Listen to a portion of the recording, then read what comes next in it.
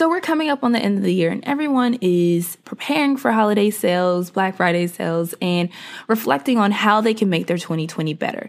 So in the spirit of that, I wanted to share some of the top mistakes that I've made in business and how you can avoid them. Now, this is probably not the most natural thing to do because who really wants to share how they've messed up and how they've failed? But I really hope that some of the mistakes that I share, that I've made in business will help you make different mistakes, because why recreate the wheel? So let's get into it. You're listening to the Busy Biz Podcast, and I'm your host, Alexis C. Richardson. I built my 5-figure business right out of college and while working a 9-to-5 job. After 5 years in corporate and 3 years of building my business, I bet on myself and quit my job. It's time to build the business of your dreams, and we're going to do it together. If you're ready to build a business while balancing a 9-to-5, turn up the volume and let's do the work.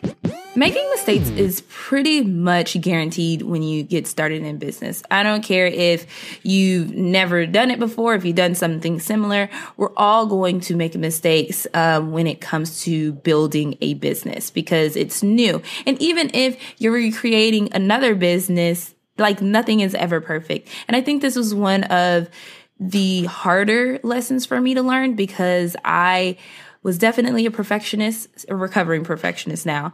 And making mistakes, especially when they're so public, can be embarrassing and awkward and you want to give up and all the things.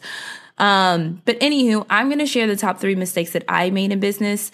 There are tons more, but I think these are some that will definitely help propel you in terms of avoiding them. So the first one is when I first got into quote unquote business, I wasn't really being strategic. I was good at something. Someone wanted the service. I said, okay, let's do it. So there was really no thought around let's be strategic about this and launching and all that. I was really just offering a service, meeting a need that a company wanted. So I was head down grinding and really managing my business, if you could call it that. It was a side hustle at the time, through to-do lists and sticky notes. Well, even once I transitioned over to really thinking I wanted to be more strategic and like, oh, this is like actually a business I need to actually do right, I never really took the opportunity to sit back and look at the bigger picture. Now, yes, I did do my research and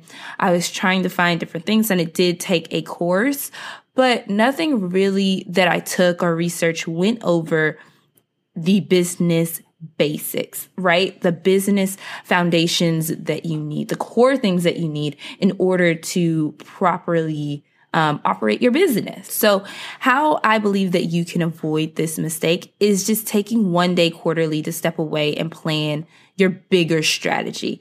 Look at what you're launching. Look at the services that you're providing. Look at your sales. Really take a deep dive and say, what is working? What's not working? And how can I fix this? I think that this step would have helped me be a ton more successful in terms of analyzing, oh, that line of business is really not working out. What can I do to change that, right? Just changing the lens from being so down and in the weeds. I got to get this done. I got to get this done. I got to get this done. And looking at it as the bigger picture. What is my push goal for this 6 months? What is my stretch goal for the year? What do I want to accomplish? And then breaking that down even until the week. So I definitely suggest you not just be so in the weeds and so in the grind, and take a step back once a day, like one day quarterly, to like whiteboard it. Get some entrepreneur friends, or even just someone who, even maybe one person that is good from a different business lens, to you guys just sketch out your business for the quarter, sketch out your business for the 6 months, and it will truly make a difference because you'll know what you're working towards. So the second mistake that I made in my business is I was just plain and simple offering way too much. So there are a lot of things that I'm good at because just my experience, I had to figure things out. And so I have a very wide array of things that I can do. But does that mean I need to offer them in my business?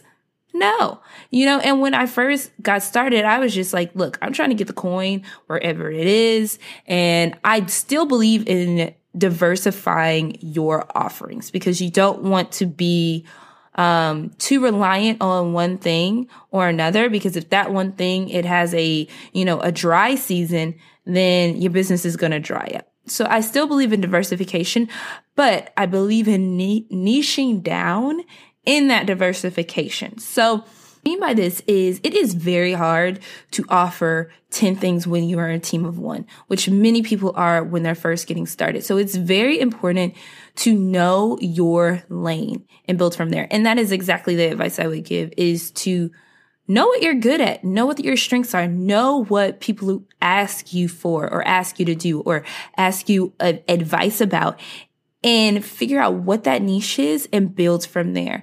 Don't try to offer all the things that you're good at, because you will get overwhelmed, and it's very difficult to master a ton of things over just mastering, for instance, 3 things. So I am known for marketing or strategy in business. So some of the things that I offer publicly or speak about publicly that I offer are online business management, marketing services, so the digital marketing space, and photography. Those are the public 3 things that I offer and I want to be known for. Now before, I was offering a whole lot of things, but it was confusing a whole lot of people. And that is also one of the downsides that comes with offering team too much, is people don't know what to go to you for. But if you narrow it down and you niche down, they're like, when they think of you, they'll think of the things that you offer, because those are the things that you're constantly talking about. Those are the things that you are promoting on your pages. But if you're offering and promoting all the things, it's going to be very difficult for people to keep you top of mind for all of the things. So definitely, in order to avoid this buyer confusion, consumer confusion, and really just overwhelming your doggone self, is niching down, knowing your lane, and picking 1 to 3 things that you are going to offer.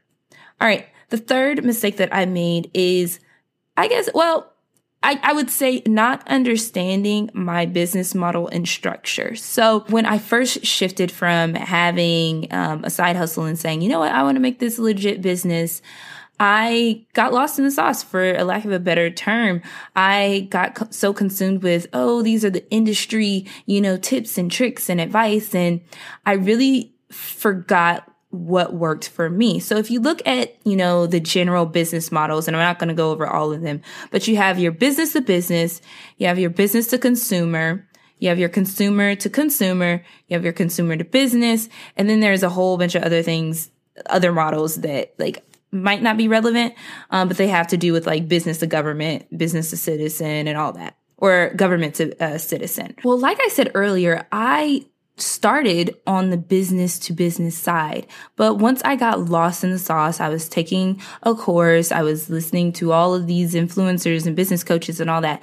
No shade, but I just got lost and forgot what worked for me, how I originally got into the game. And it wasn't like that model was even broken. And I was trying to fix it. I was trying to add to it. So I eventually said, you know what, since I'm trying to get serious about this, let me do B2B and B2C, right? Well, I didn't need to, because I needed to first get my B2B not niche down, but I needed to perfect that. I needed to master my B2B business before trying to do B2B and B2C. And this also goes back to number 2, where you're just offering way too much. So how I would suggest you kind of understand your business model or structure is 2 things. If you're just getting started, you may not know. So it goes back to number 2 of trying to figure out your lane and building from there. So in that process, look at, what is your customer avatar? Is your customer avatar a consumer, or are they a business? And then when you have that answer, then that is when you'll first decide which one to focus on first. So if they're a business, focus on the B2B model first. And if they're a consumer, then shift to focusing on that. Now, if you're already in the game and maybe you are, maybe you're in a stuck moment and maybe you offer multiple things. So maybe you offer to businesses and maybe you also offer to consumers. Select one area that you are going to just like master. I'm not saying get rid of the other one, but I'm saying pick one model, one lane that you are just going, I'm gonna master this and then I'm gonna master the other, right? You can still offer the other one, but just focus on one to just improve on first, especially if you are a solopreneur, because it is hard to improve several different things at one time. That is how we overwhelm ourselves. So I hope that was helpful. But I do actually want to add one more mistake that I made is not trusting my gut. Imposter syndrome is going to naturally come up in your journey through business ownership and your entrepreneurial journey.